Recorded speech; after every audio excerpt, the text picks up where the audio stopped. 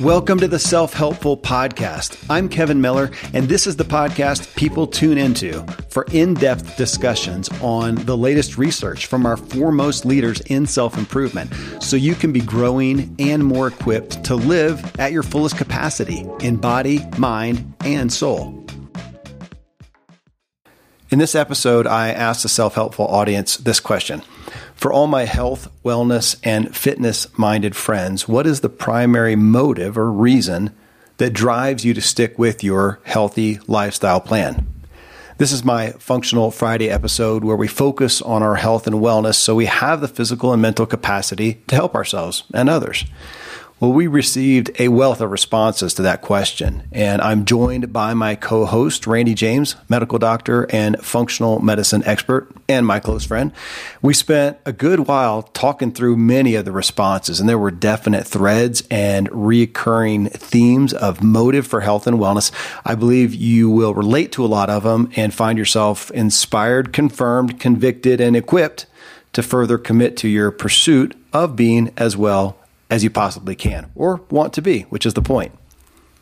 If you find value from this self-helpful podcast, it'd be great if you leave a review. Thanks to a bunch of you who have left reviews recently.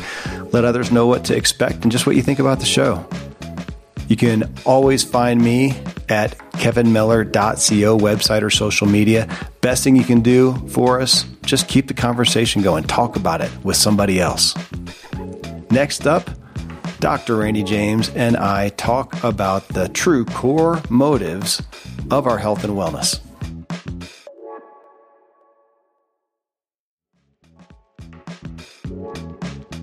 All right, so I'll start off with asking you, Dr. James, what's the motive? What's the thing when you wake up in the morning, the days ahead, and you fit time in for exercise, or you decide what you're going to take to work to eat, as opposed to, ordering fast food or whatever people do, go to sleep, all these things that you do. What's the reason? What's the motive? I'm going to take a deep breath and think about it. Because if you answer wrong, nobody will listen. Well, and I honor the question. Mm-hmm. And so there's going to be lots of answers, I think, properly for me, for everybody else. But I have seen, so at the top of my list, I would say probably is I have seen the consequences of not doing that. Granted, especially in other people, patients, some family members, friends of people that I know, and there's the motive of fear of I don't want to go down that pathway. Mm-hmm. So there's that side of it. And on the other side of it, I think there's also a strong motivation of honoring the body, the creation, the responsibility that we all have, that I think in our culture, this is not a common thought of taking care of what you have, of what you've been given. Gratitude for wellness and preserving that, stewarding that, caring for that, not out of a self-righteous, self-aggrandizement kind of effort, but more out of a desire to pursue the best pathway to honor my wife, to honor my kids, to honor God, to honor what the opportunity is before us. Well, and you met your wife, Marcy, and you guys were both active. You were always involved in sports. She was always involved in sports. That's not super unique necessarily as young adults, coming out there, but you continued it. That is different. Most of us, we have these active lifestyles in our youth, and then we get into the workplace and it stops. My gosh, you as a doctor, it's not the healthiest crew of people. No, you put in long hours, less sleep. You don't have time for that. It's not a healthy. You go into the average hospital or doctor's office, and it's not a pillar of wellness generally. I'm ashamed to admit that a lot of those lessons, like we just talked about, I have peered over the edge of what often happens in the long-term doctor world, and it's exhaustion, fatigue, burnout, weight gain, lack of capacity, and just hanging on until you can retire. And I don't want anything to do with that. That's part of one of my motivations from a business perspective of stepping out of that kind of arena. Yeah. And Marcy and I, we strived to maintain activity levels, and part of that was coming to Colorado and the culture here. Well, and you do that. You have an active family, so not only did you guys continue in sports, you've got kids in sports, which again, that's not too off the norm. But you guys have continued. Marcy coaches.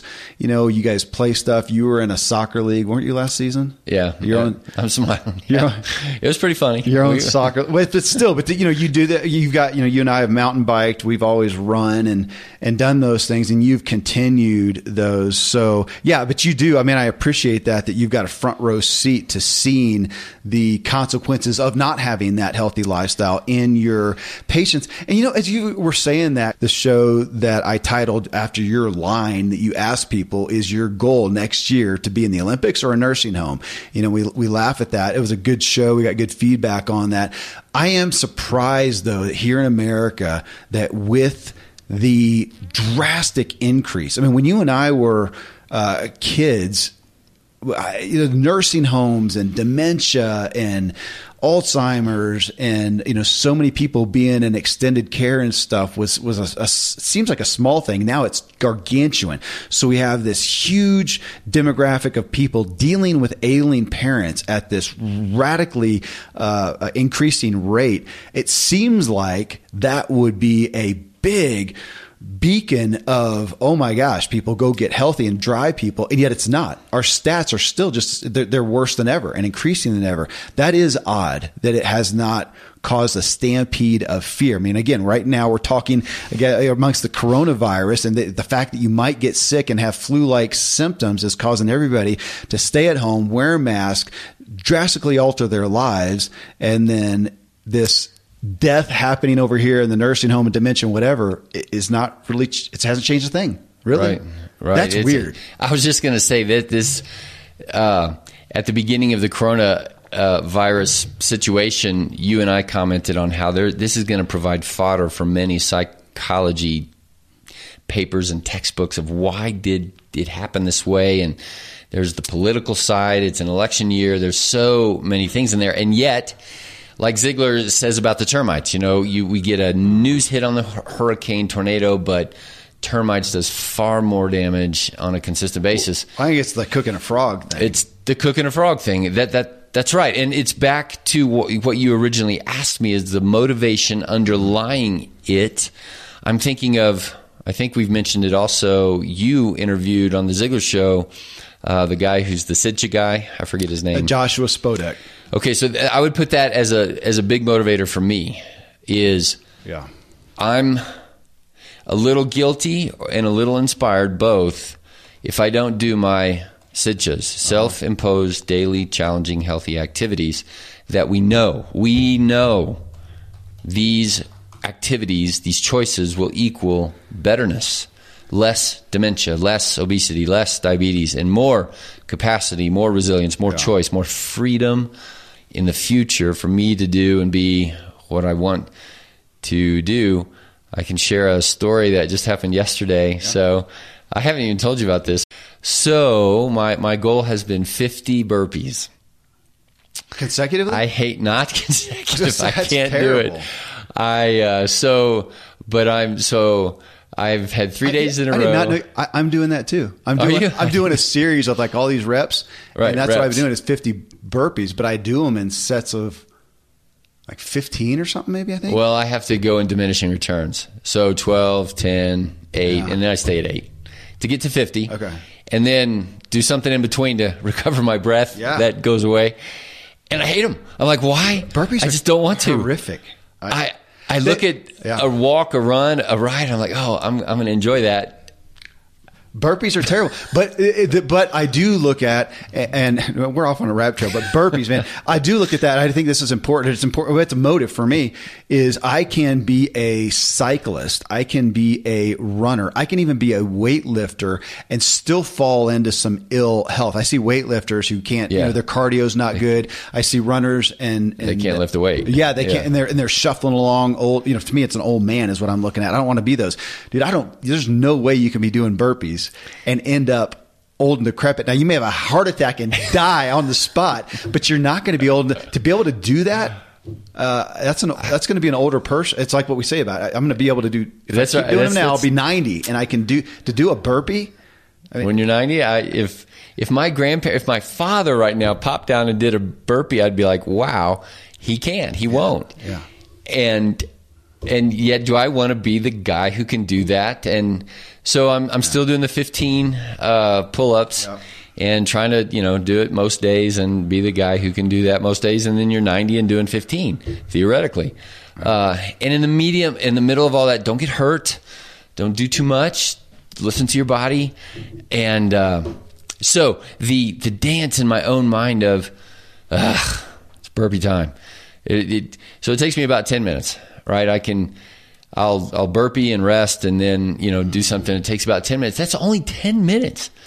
I mean, that's not a lot. 10 minutes of discomfort, of blah. Yeah. And the hardest part, and it reminded me of fasting too. You and I were just talking about day 2 and 3, and universally, when people are experimenting and learning and training to do fasting, because again, nobody wants to do that. Mm-hmm. Day 2 and 3 of water only, and I use tea and coffee.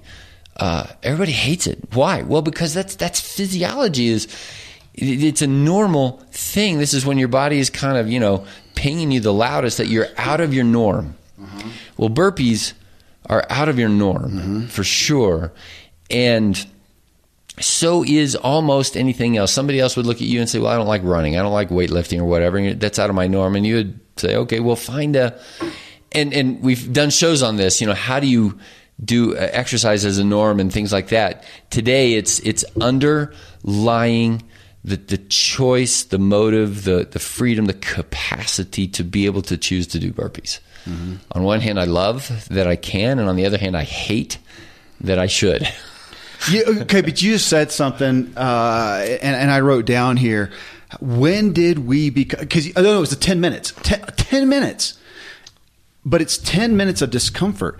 And we as a culture, where did we get so averse to discomfort? If there is a, actually it's probably people like me. It's probably our fault, business people, because you look at something and say, how could we make that better and sell that product? Yeah, my gosh, people have to open the garage door. Man, we can make that's brilliant. You make an automatic thing. And then people have to open the door of a minivan. We can make that thing. That's smart. Well, even right now. So our garage doors went out a few years ago. Uh-huh.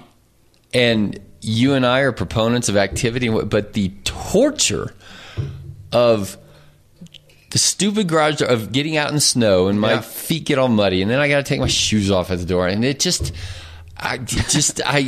spent a lot of money to not put up with that. And I don't have a garage, and I get irritated when it snowed. Now I got to come outside, and it's my car, and maybe I'll do my wife's car and clear. You got to clear everything off. And so I just spent 30, 45 minutes up there doing burpees and lifting inanimate objects, doing nothing. And I'm irritated that I have to work out my arms clearing it's so stupid. But where did we get to that?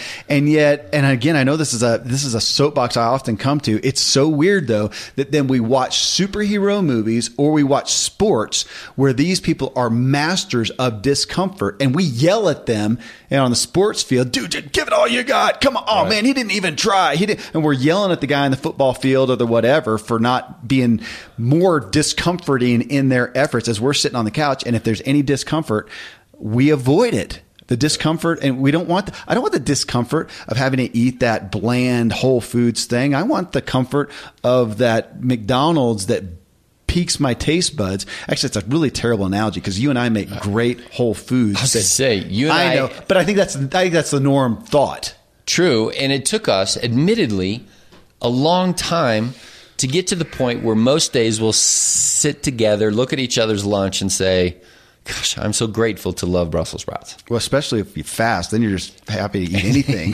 Yeah, I'm even Fasting's more like burpees, though. Now you've gotten to the point where you're starting to like fasting. I still don't like fasting. But coming back to discomfort, that's okay. We got people's things to read here. Let's do that. We'll get into more stuff. I mean, when you look at that as, talking about motive, a lot of mine back to the Sid show, which folks, he's talking about. So the Ziglar show with Joshua Spodek, it was episode 484. It's quite a while ago. And he talks about the mental aspects ultimately of these things that we do are better than the sum of the whole of each individual. Right. It's not that burpees do anything special for you. You getting yourself to spend 10 minutes in discomfort doing it is better for training for your mind. Yeah. Yes. And I do think about that with my work, where I rely on my critical thinking, my creative thinking, with my big family, where I need to be able to work during the day and then be there for them. That is a big motivation for my personal health and wellness pursuits, is to have the wherewithal to be able to do that. I definitely have, vanity in it, my own self-image. I want to have the ability for it. And then I also am very fearful hopefully the alternative. The alternative, and being the disabled and being the old person. And I think, man, when I'm 85, 90, I want to help my kids be able to move. I want to write a book. I want to enjoy hiking and biking still. I don't want to be in disrepair that kill me. I'd rather not be alive. What can I do now so that I have, somebody said, no, somebody in this thread, we're going to get to it because they said something really smart that you'll appreciate.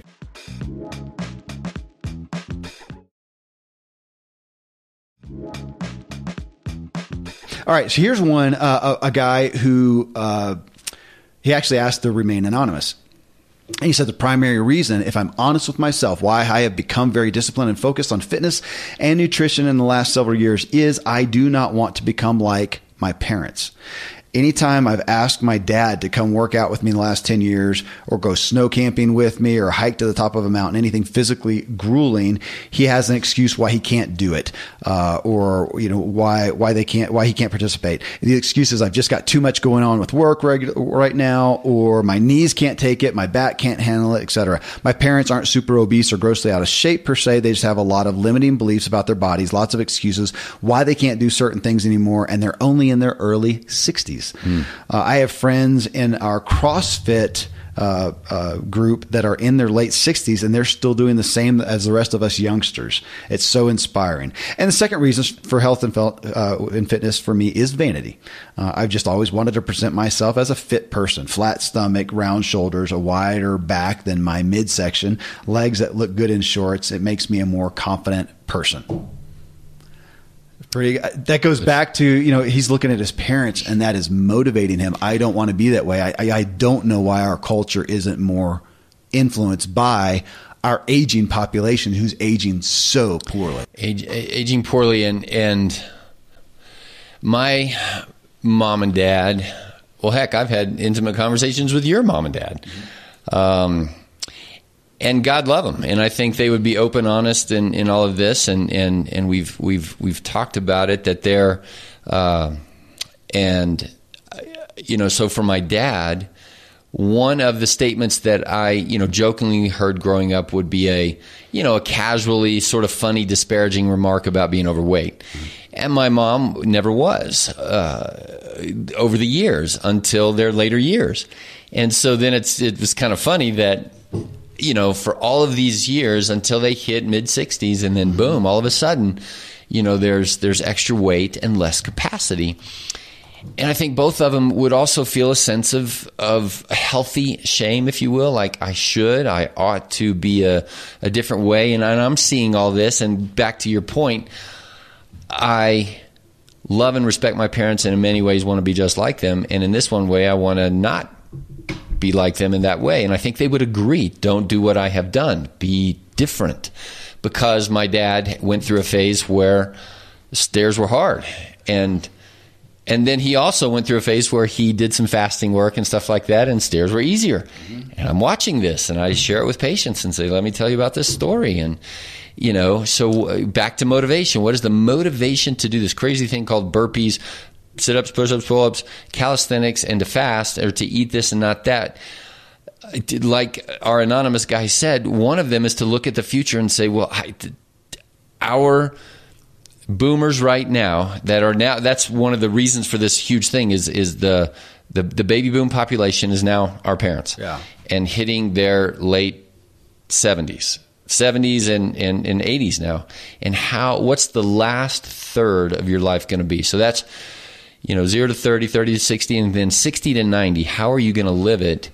And you'll live it like you lived when you were 59.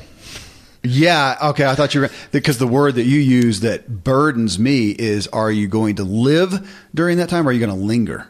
Yeah. Are you going to just linger and exist? And oh my God, talk about fear of something.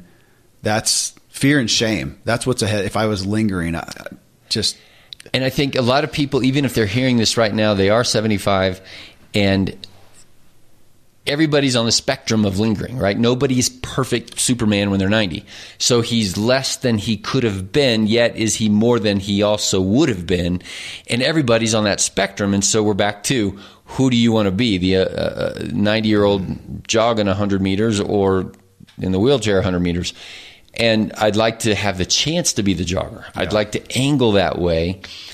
And so what am I going to do at 50 to be becoming that person? My choice is back to motivation. Mm-hmm. If you're, I was telling somebody the other day, because I was putting my shoes on standing up, and I talked about you saying that. What's your term? Just right. When you're like in our closet, do you notice that you need a stool in your closet? Yeah. Do you sit down and put your shoes on and your socks on, or can you still do it standing up? Yeah. And I thought, either can I do it standing up, or can I get down on the floor, sitting on the floor and do it and get back up? And I'm so aware of, I don't want to be the guy that gets out of the chair and goes, ugh. I mean, where does that come from? And how many, you and I are at the age of 50 where we have so many people that now don't go skiing, that they don't go mountain biking, they don't do whatever because I'm getting older. And that's cultural. That is American, especially. That's American culture. You hit about 30 and now you expect the decline.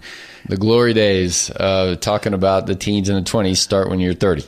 Yeah. Unfortunately. Okay. It's mindset. Yeah. Well, and I just on what this guy said too, the vanity part. I mean, I'm fine with my level of vanity. I do want to be proud of how I feel, how I look. My wife who doesn't appreciate their spouse looking fitter, trimmer? I mean, we all want our spouse to take a bath. I mean, why not? Brush their hair. Yeah. And there I know we get into slippery slope of judgment and whatever, but are you proud of yourself? Do you feel self-approving of how you are? How does that affect your self-image, your confidence? Or back to Joshua Spodek's, Sidja of what does it do mentally? So we can leave that one there. But I'll read through these. We can comment as we like, but there's a bunch of them who like here, Robin Mercer here. She says, my primary motivation is that I want to be able to live my best life in retirement. I've watched way too many friends and family members hit retirement and be stricken with preventable illnesses such as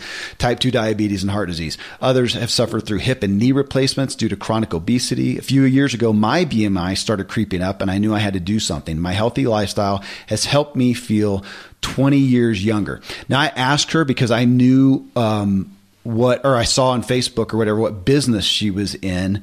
Which does she say it here? Yes, she does. She said, and I said, how has her health and wellness impacted her business? She says, the impact is multifaceted. As an RN, I feel that it is important to walk the walk. Mm-hmm. As you know, that's different. Registered nurses, not the healthiest group. It seems like they would be, but she wants to walk the walk.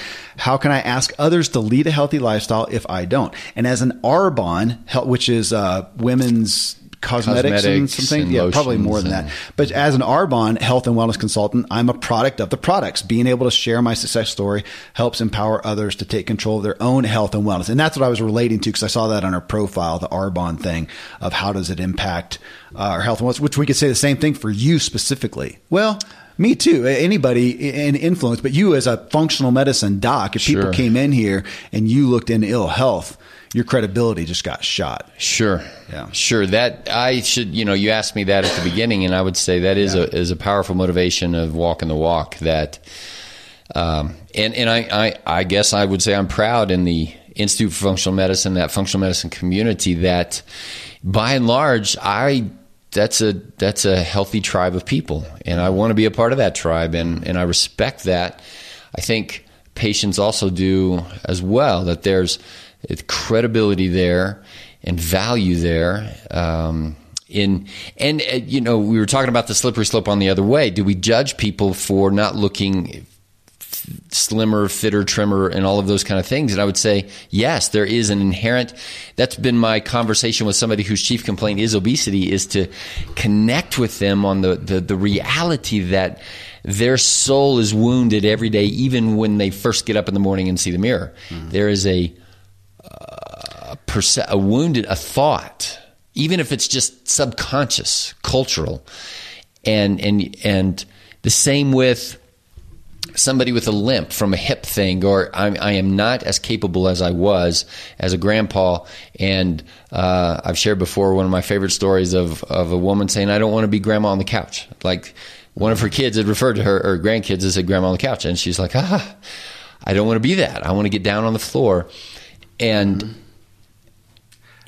that's a very, but that you're talking about, we do judge a book by its cover. Yeah. And that sounds judgmental. Unfortunately, it's, well, yeah. Well, but both. It's an unfair perspective when we get to health and wellness, because people are going to, well, you as an influencer, people looked at you, Dr. Randy James, and saw that you lived in a decrepit double wide over in the trailer park, and you drove up in a rusted Yugo, and then they're going to pay you the type of money you're asking. I mean, there's credibility, and nobody bats an eye at that. They will go, well, yeah, well, how about the way that you look? Why have we gotten again to this place where we don't judge the way that I look? Dude, we are. And me being in the personality space, it's an opportunity cost. How you look matters, which we should all know. When's the last time have you noticed in today's day and age, whether it's a newscaster, a music artist, or whatever, everybody's beautiful. Why? Because we will watch them more. So we're the ones causing this.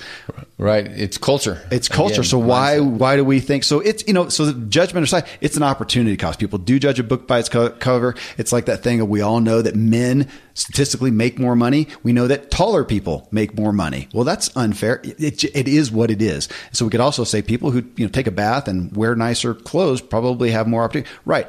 Thinner, fitter. It just goes along there outside of how you feel about yourself. So everybody's got it is what it is. It is. And that's a wrestling match. Yeah. And, I choke up on that too and say, gosh, I've talked with a lot of individuals, and this is devastating for them.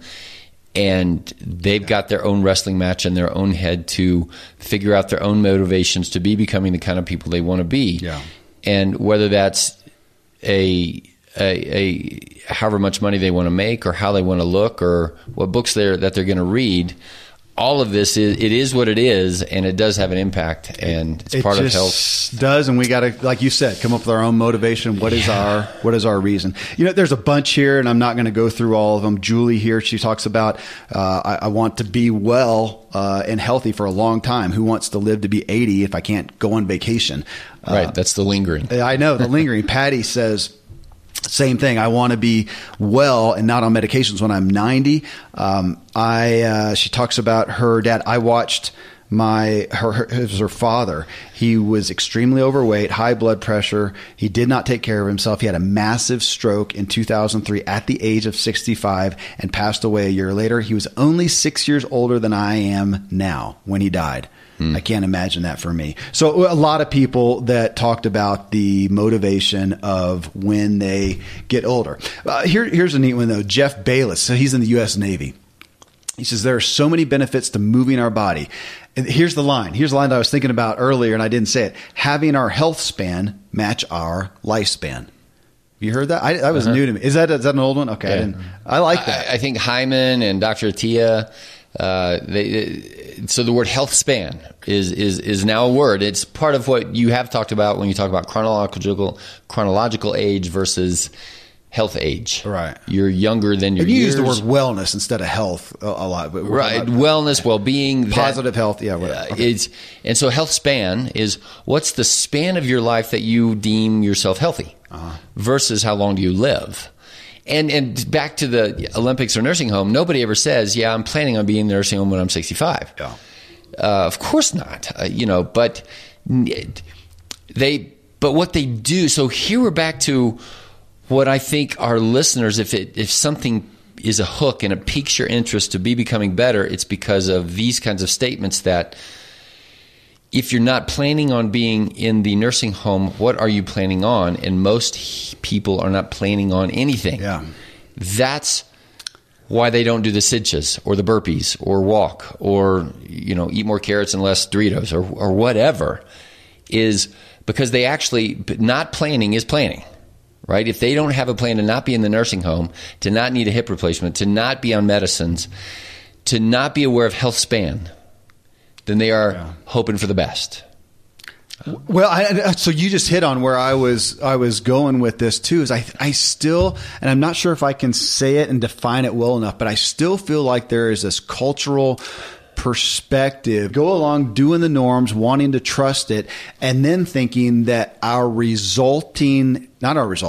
then thinking our health is just a luck of the draw. Is normal. Either you're lucky or you're not. Oh yeah, Bob over there eats the same that I do. Man, he's got, he doesn't have any body fat. He never gets sick. I do. So lucky. Bummer for me, or bummer for my genetics, or bummer for. And we've talked about that plenty. There are people who have bigger deficits for whatever reasons, and you do. And we're not going to minimize those at all. It just means you're going to have to work harder at whatever. Just like I have to work harder at math than you do.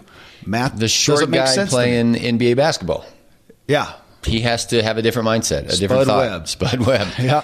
Is, Steph Curry. And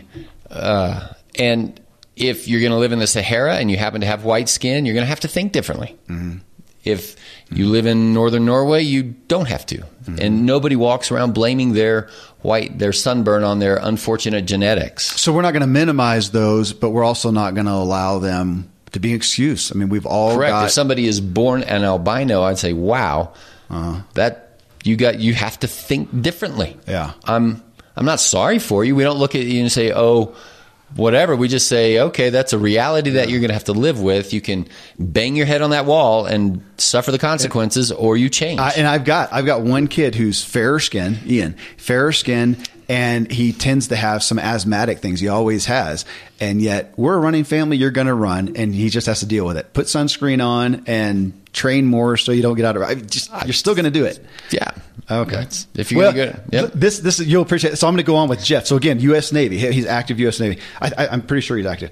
He says, however, the most underestimated benefit of a healthy lifestyle is the mental strength you gain. Now, what do you think about with, military, especially with special forces, mental strength? He's saying that's the biggest benefit. There are many pillars of wellness, but health can dive into every facet. A moving meditation and confidence in your body definitely strengthens your mind, which not only benefits you, but those around you as well. And he goes on to say, my biggest motive is the mental clarity and therapy I get from optimizing my own physical health. It translates to every other part of my life. Isn't that the kind of guy that we want in our military, helping protect? That's what we expect of them. That's right, but not of ourselves.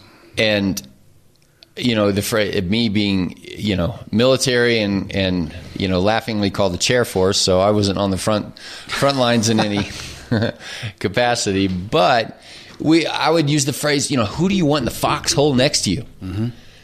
Somebody who's going to lament about their sunburn and their unfortunate genetics, or somebody who's going to get the job done. Now, granted, we don't live, here's part of the problem in our culture is we don't live life in a foxhole.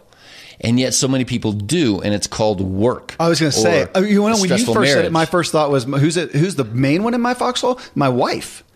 We're in a foxhole of our family and relationships and finances and whatever. And I want her at her best. It helps us all. So absolutely. My next foxhole is you, business-wise. Yeah. And same thing. We need each other to be who we are becoming. Well, if I'm partnering with you, I want you at your best. That's right. Bottom line. Put that donut down, buddy. That's right. We got money on the line here. You and I have not had that conversation about, what kind of insurance do you have? Because if you go downhill, then we didn't even think that way, and they're for good reason. Yeah. Yeah. Hey, here's one, Greg. So again, folks, as this is an evergreen podcast and people listen to it years from now, as of today, we're amidst the coronavirus globally. So Gregory here, he says, I want to maintain he says his motive right now to maintain optimum health and wellness. So his immune system is strong should this virus catch up to him.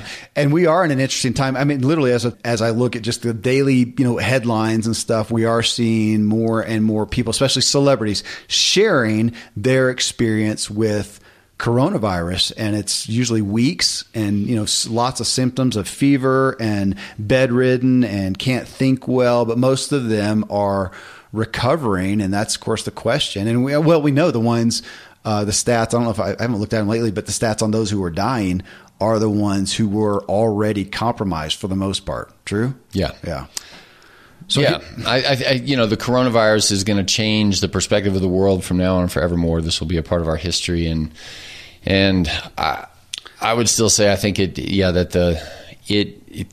is big picture because a lot of the nuance and nitty gritty needs to be talked about for a long time in the future. But it exposes weakness. Any virus exposes weakness. But we related it to any illness. So any illness that you talk about, illness is knocking at your door every second of every day. Right, sure. And it is a part of life. We're always every day on the spectrum of illness. Yeah.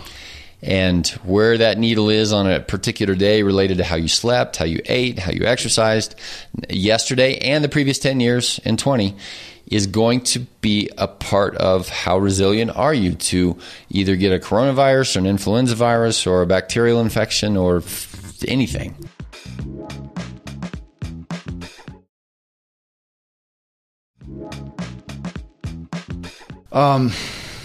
Ryan here, he says, it helps me experience life with more clarity and less restrictions. I love that. Oh, yeah. Restriction. You just said resilience in a way, but he says, aka energy to play with the family after a long day at work, able to go on adventures.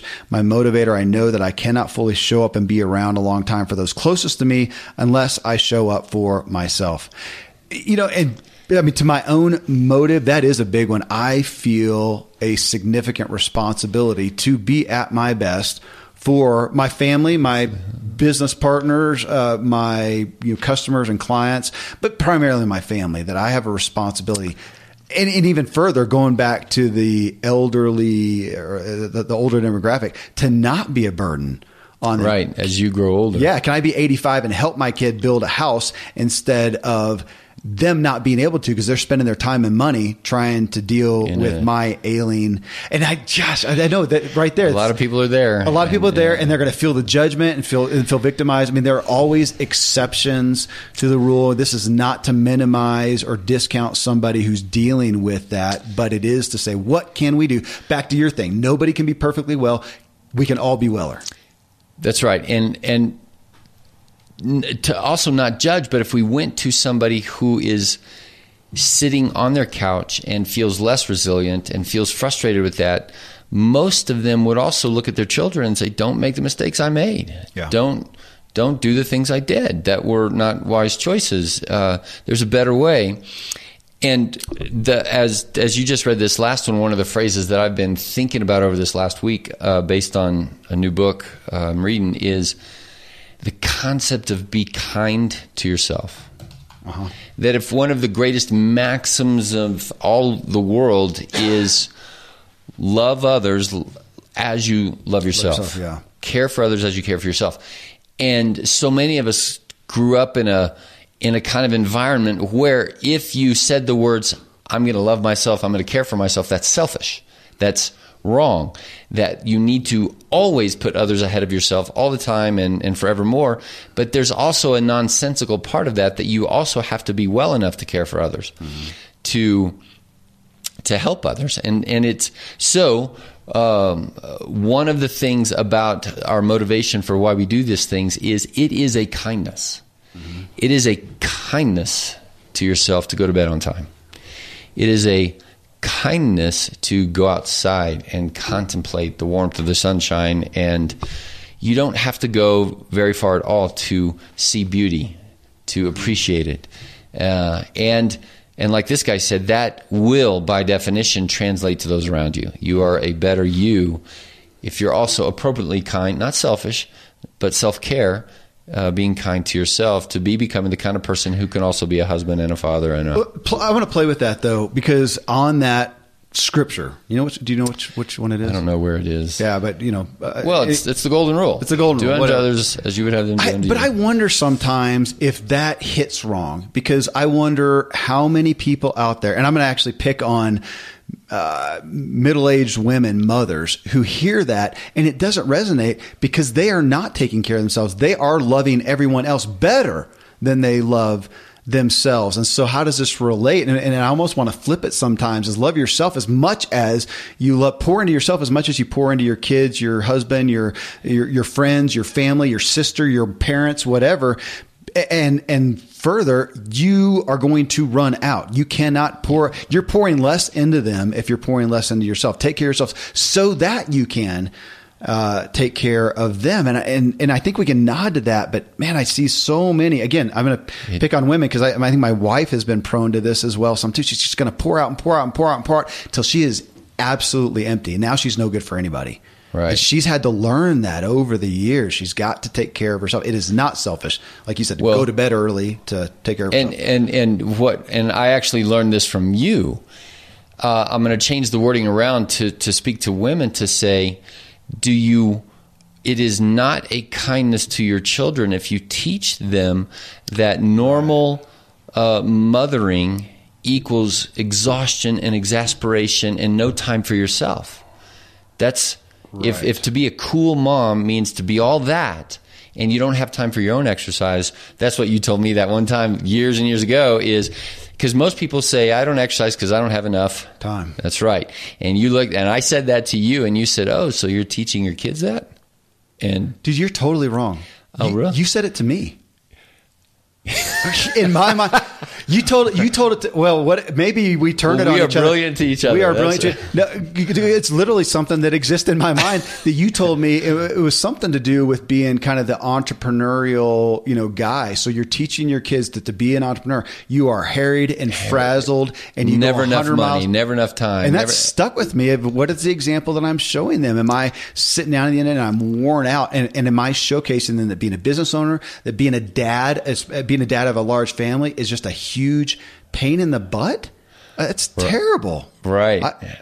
I was convicted by well, that's a great example of a tribe mentality where we are mutually beneficial to one another, where for me to come home and back then, at least in my mind, I had toddlers, and it was, even though the toddlers need attention, they need to see mommy and daddy. We do this. Just like we also cook and clean and do all this other stuff. And guess what? How about you do it? And then it's a game of the toddler on my back doing push-ups, and they try to do push-ups, and it becomes, and now with a 14-year-old who can do his 14 pull-ups, I'm pretty proud of him. That's great. He has grown up, and whether or not he would verbalize it this way, but that's normal. That's what families do. I want to take this bent as we're talking about, what we showcase to our kids. I can't remember if I said it here before. I think I have on some other shows, but I was for my three younger kids. Actually the two oldest, they remember me as a pro cyclist, as an elite cyclist, but then I stopped and I haven't done that for years, but it was probably 3-4 years ago, it's actually a duathlon down in the Springs. Yeah.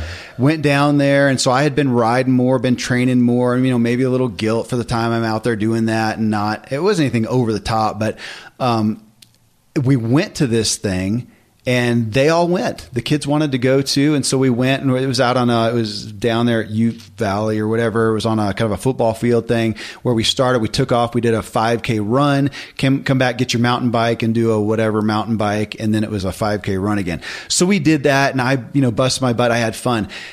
The point of it afterwards, my older kids talked about that. And in later months, years, they said it was one of the most inspiring things to them. And I go, what? I felt selfish. I'm taking the day away. It's all about me. And they said, no, to see me go after something that gave me joy, to see me expend myself on something inspired them so much. It was such a paradigm shifter for me. Obviously we can go too far. Everybody's going to think of the exception of some narcissistic guy who does nothing but go after his own pursuits and he ignores his family. Okay. Obviously we got that. Don't be that. But I'm talking about me and there's other people who they're devoted. I don't have to prove, I don't worry about my devotion to my family. I know that I am, but to see this, a pursuit over here and how it inspired them was so interesting and somewhat illogical. Paradigm shifting. Yeah. Like you said, to think that, because I struggle with that. Yeah. Where it came through the lens of your older kids, and my kids aren't really older enough to have their own perspective on something like that. And I think they still think, in their early teens, well, dad does what dad does and mom does what mom does. And they don't, they're still self-oriented. But that I take encouragement from that in the end, I hope they see this is the way to have more well-being than other ways. Yeah. Yeah. Even like what you just said, to see your parent pursue. Yeah. That they're inspired from that. Well, and I have known, and I should have put two and two together, but I've known, maybe it's been even since then, but I've been more aware of one of the greatest gifts that I received from my parents was seeing them go after what I'm going to call worthwhile pursuits, even at risk. And the fact that I got to see them risk, I got to see them fail. That right there. Seeing my parents, getting to witness and be privy to them failing at something they were going after and then recover. One of the best gifts I was given as a kid. I had never verbalized it that way, and we're talking about motivation, but I was a teenager and upper when to see my dad step out of traditional surgical medicine, have his salary cut in half and be a pariah in our, I was going to say that cultural town where, pressure. He was a weirdo now. And then for decades that he is pursuing this pathway at great risk and loss for at least in that area, but at great gain. Yeah, but for seeing his purpose. Job satisfaction, purpose, changing people's lives. I was going to say, I forgot to say it. I was, and if That's you hear the Air Force there's a jet flying by. That our parents, whereas there are some health and wellness from a physical nutritional pursuit that they didn't do as well, early on and are now addressing right now. One of the things that I think attributes to their age and their levels of wellness today is that, and we both share this, they had purpose. They had pursuit. They worked at things that mattered to them. There was a bigger purpose to their lives, in their work, in their faith, and that may be, worth even more right. than if they had been, 10K runners and Whole Foods eaters and, I'd say because in terms of the mind and the soul and the heart, we're going to elevate that higher than the body. Uh-huh. And the reason we're caring for our bodies is to care for our minds, to be relationally in the right place with God, with our spouse, with our family, with our work. That's high motivation. It's high motivation. Here's a couple more. Tiago says, working on my health keeps me focused on other areas of life.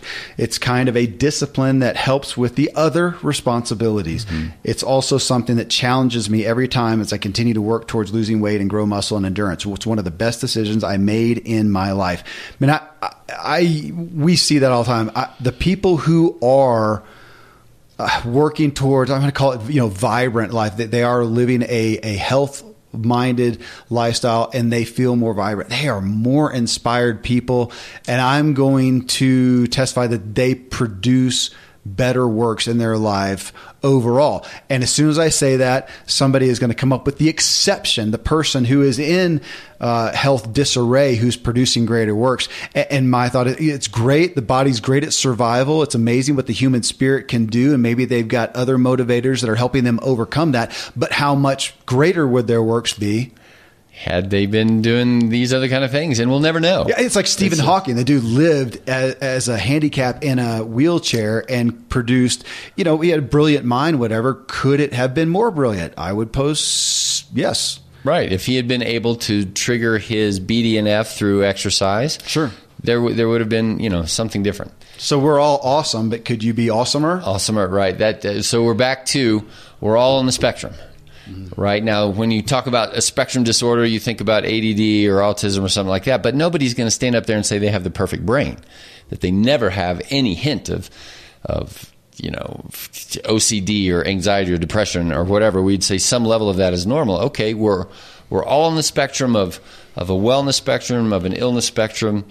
And what you and I are saying is that our culture has focused in on the illness, made lines and called them diseases. And we're saying, lean over this other direction. And like this guy, most people who have been over here and dipped into illness, and then they come out of that, they don't go back. Again, exceptions of people who generally do, but one of the biggest motivations for choosing a weller lifestyle is you feel better. And you can recognize that you feel well. better. Motivators I don't know what the stats are, but I mean, I've heard so many times that I've known people in my personal life who did not leave a well lifestyle and had the literal heart attack, and now told, man, if you don't change your life, you are going to die. What are the stats of how many of them came out of it? Now, the bummer is that they will never attain the level of, well, I don't know if this is true. It's going to be hard to attain the level of wellness they could have if they hadn't had the heart attack in the first place. That's one of those we don't know. Yeah. Yep. Hey, you'll appreciate this. Grove Higgins. He said, Grove Higgins, he's a chiropractor. He's down in the Springs. You've known him for a long time. I wish I could give him another term, because he's a chiropractor plus so much. He's willing to think differently. Yeah, he is. He said, this gift of life and talent to do what I do demands the best of me. I want to honor that gift by living the best I can for as long as I can, so I can serve my family, my patients, my community. I see my wellness and fitness as my duty and privilege to make 100% use of my God-given gifts and opportunities. Isn't that the kind of doctor you want taking care of you? That's well said. I never thought about it from that perspective, that as a potential patient, and I'm looking out there to see the kind of person I want to go and submit myself to, is somebody who has that paradigm, who thinks that way. Well, Dr. James, I think your patients share that a lot. They look at you and they follow your leading. They really do. I think so, and maybe that's a kindness I haven't given to myself, to acknowledge that. And that was the words I said at the beginning too, the idea of honoring the gift. Yeah. Well, hey, this is an interesting one. It's Caleb Miller, which is, folks, my oldest son. He says, I want to be physically stronger, more mobile, agile, and capable of more. I want to be sick less. I want to feel as well as I can all the time. And I want all that to carry me, to carry throughout my life and my later years. I want to be the best version of myself for the benefit of myself and those around me for as long as I possibly can. And vainly, I just want to look good and feel good about my self-image. So he's 24 years old. He's got a sordid history of medical issues. He had epilepsy. He's had a reconstructive chest surgery. He's gone through a lot. And at 24, he gets up, and most every day at 7:00, he's huffing and puffing and working out. And I will say, if I can say it as humbly as possible, he credits me so much with the exposure of doing that. And he says, I've been a great inspiration to him. I'm grateful for that. But, to us as parents, that we created the environment, the environment of healthy eating, healthy living, whatever. So that's just what my kids know. I haven't yet seen one of my kids go, all that stuff was great, but I'm not into it, and fall back in. Most of them do that. And we see that, for better and worse. Our kids so often emulate us. We are setting that example. You're putting a lot of pressure on me. Well, me too, man. I've got... Yeah. You got 4 more, right, that are sort of young and hitting the age of the count of 5. And I've got 3 that are in those young teens, and I hope. So we are committed to exposure in a loving, gentle, kind way. We don't demand. In fact, I have to share. Yeah. So I've been reading about fasting, and one of my questions was, what about the kids? And so if anybody has under 18, and especially, pre-adolescent or adolescent kids going through growth spurt, then no, we don't preach fasting. But at the same time, we don't preach 6 meals a day. That's wrong. And our culture is into this, our elementary school demands, like you have to send your kid with 2 snacks, not 1, but 2. And it's like, oh my gosh, we're teaching them that they are so unresilient, they can't make it a few more hours to lunch. And I just chafe at that so hard. So our family has been really wrestling with, skipping meals and not calling it fasting. And the idea of, in fact, yesterday, Ryder, I said, because I heard him in the snack, bin or whatever. And I'm like, whoa, I thought we were going to wait till dinner. And he's like, he's like, it's classic. Can I just fast for 24 hours later this week? Yeah. So loving, gentle, appropriate. And yes, thank you. It would be the correct exposure and not the browbeating, the demanding, whatever. Right. Which is always hard. And there's a parenting discussion. Well, hey, let me do one more here, just because I appreciate it. Christopher Dunstan. Do you remember Christopher? Mm-mm. He lived here, health and fitness guy. He's now in Hawaii, but great advocate of fitness and a guy who inspires a lot of people. He said the concept of fitness is broad and when understood will impact every area of life. Mm-hmm. Proof, put the word after any concept you're seeking to improve. This shows that all things can be improved by using fitness principles.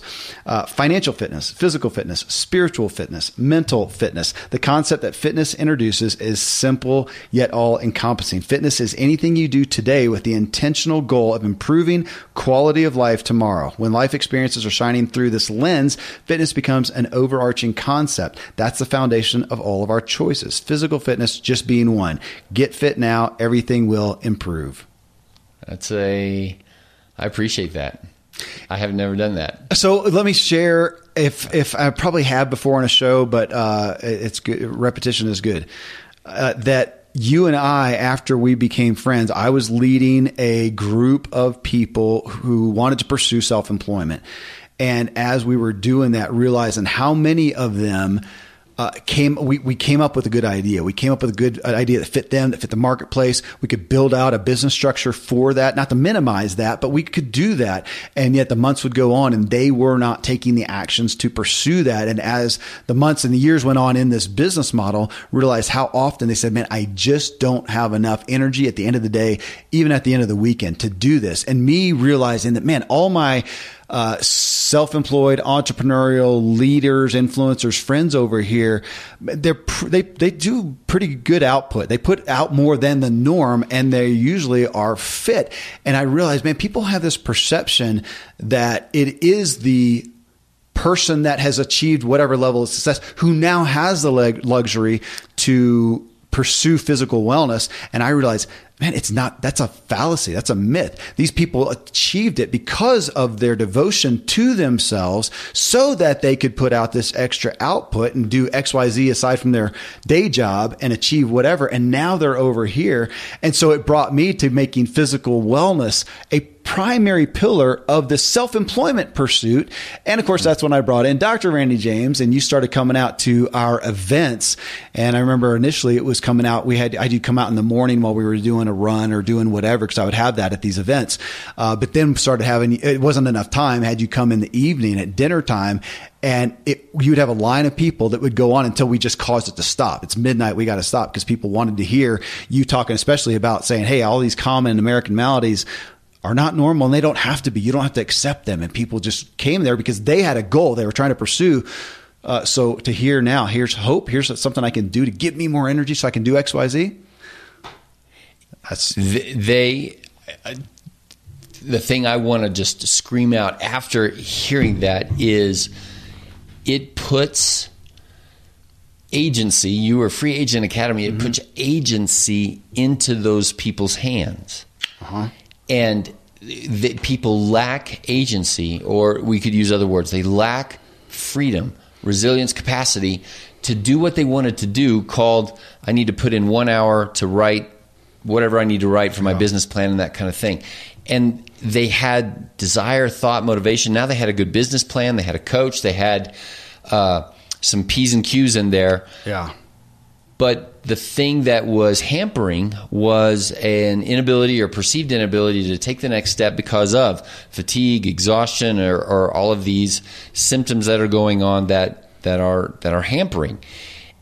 And then at the same time, when I came in to talk about it, I could say, well, this is related to what you eat. They still have to go home and what? They still have to go home and make a change. Walk out the tenets of that. That's right. They have to have agency, decision, will, free will, and they have to exercise it.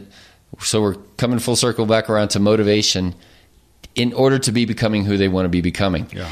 And you and I just ache at the fact that so much of the not great side of America, there's so much good, but so much of the not great side is a result, at least in part, of people being hampered by normal, common American physical maladies that derail them. Common, that should not be normal. That should not be common. Right. Yeah. These are not normal. To have headaches and menstrual pain, and for 40-year-old moms to feel exhausted and frustrated and wonder where their life went, and all of that is so common, but it ought not be common. It ought not be normal. And how then? So somebody says, "Okay, I hear what you're saying. I want to choose to be different and be becoming different. How do I do that?" And here's some action items, but the key issue there is the person being an individual, exercising their freedom, their free will, owning their choices. Yeah. I do, on that perspective of putting out more, having the energy for more output. It's interesting though, and I want to add in there that today I don't view it quite the same for myself. I don't view it as much as, hey, I want to have more wellness physically and mentally so I can put out more work necessarily. I think, no, I don't. Sometimes I want to put less work, but I have to work smarter, which means I have to be able to think clearly, critically, and creatively. And man, if I don't feel well, if my sleep is lacking and I feel tired, if I feel stressed, and I can't do that. So today I feel like I don't want to work more so much. I want to work smarter. Yeah. So I've got, instead of working more, I can go play more maybe or whatever. It's another side of it. But, back to this just on motive, that all this, that the point of this was looking at what are our motives. And folks, if you want to read more, because we didn't read even close to half of them. Maybe we read 25% of them. If you go to my Facebook page at Agent K Miller, and there's a long list of people sharing so many of the things, different things that motivate them. And that was a part of it too. I want you to hear there's different things. Find your motive. It's kind of like you saying, when somebody asked you the question, Dr. James, what's the best exercise? The one that you will do. The one that you do. So what's the best motive? The one that will make you do what you want to do. The one that will give you enough reason to do the things that you need to do to be at the place that you want to be. And I hope that you got some new resources and motive in this show. Well, there you go, friends. I trust this show was, again, just equally confirming and convicting for your own health pursuits and your motives behind them, knowing what that core destination is that you're trying to get to. Thanks again to all who did share so openly about their journeys. And thank you for choosing to tune into the Self-Helpful Podcast. If you got value, it'd be great if you'd leave a review. Let us know what you thought. Best thing you can do is just talk about what you heard here with somebody else. Grapple with it, question it, discuss it. I sincerely hope I've helped you help yourself so that you can help others.